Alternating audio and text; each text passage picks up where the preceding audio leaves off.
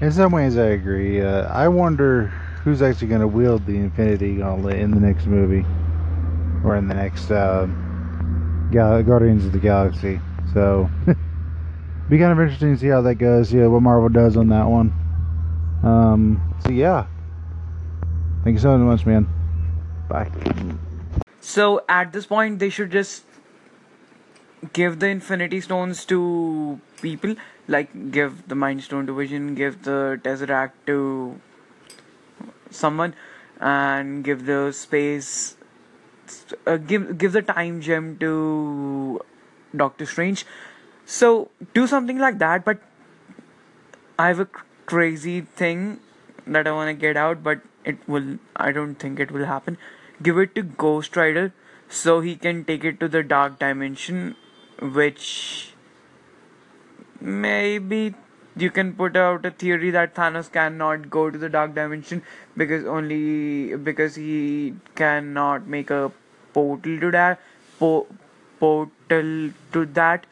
So that won't happen. But another thing, they can just split the stones and break the gauntlet, because any gauntlet can. Marvel said that any gauntlet can be the Infinity Gauntlet. It just needs to have the stones, so they can give the power power stone to the power gem or stone to the collector. They can do something with it. They can give soul stone to someone. I don't know. I have not figured out that yet. But I think they should either split it to people, give it to six different strong individuals who can further do who can further use it or hide it or protect it or do something with it, or they should just break it.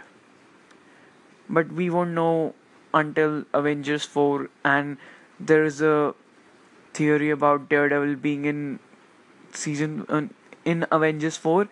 So I want Charlie Cox in that, and maybe he takes the Infinity Stones and it's cosmic defenders or something.